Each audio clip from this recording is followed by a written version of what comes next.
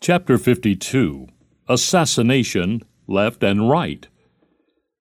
The tragic murder of Senator Robert Kennedy points up an interesting fact about all the recent assassinations and assassination attempts that has gone unnoticed, that every single murder or attempted murder was of a leader of what may broadly be called the left. John Kennedy, Senator Kennedy, Malcolm X, Red Rudy Dutschke, the West German student leader, Medgar Evers, and the Reverend Martin Luther King. How is it that among this spate of murders no right-wing leader has been assassinated? None of the cliches, true though they may be, about America being a violent society resolves this particular problem. In my view, the answer lies in a grave misunderstanding of the situation, left and right, each in its own camp.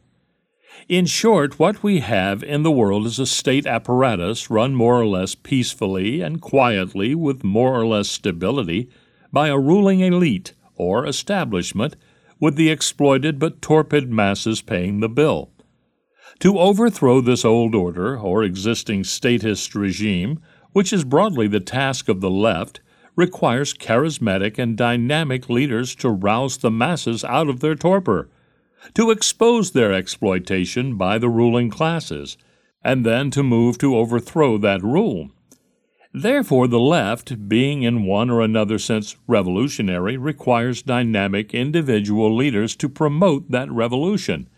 Hence, some intelligent members of the right, those devoted to the status quo, realizing the great dependence of the left on their leaders, particularly in the critical early stages of the revolution, move to assassinate those leaders and to nip the situation in the bud. The irony is that the left doesn't realize the importance to it of such dynamic leaders and therefore does not move, in one way or another, to protect them.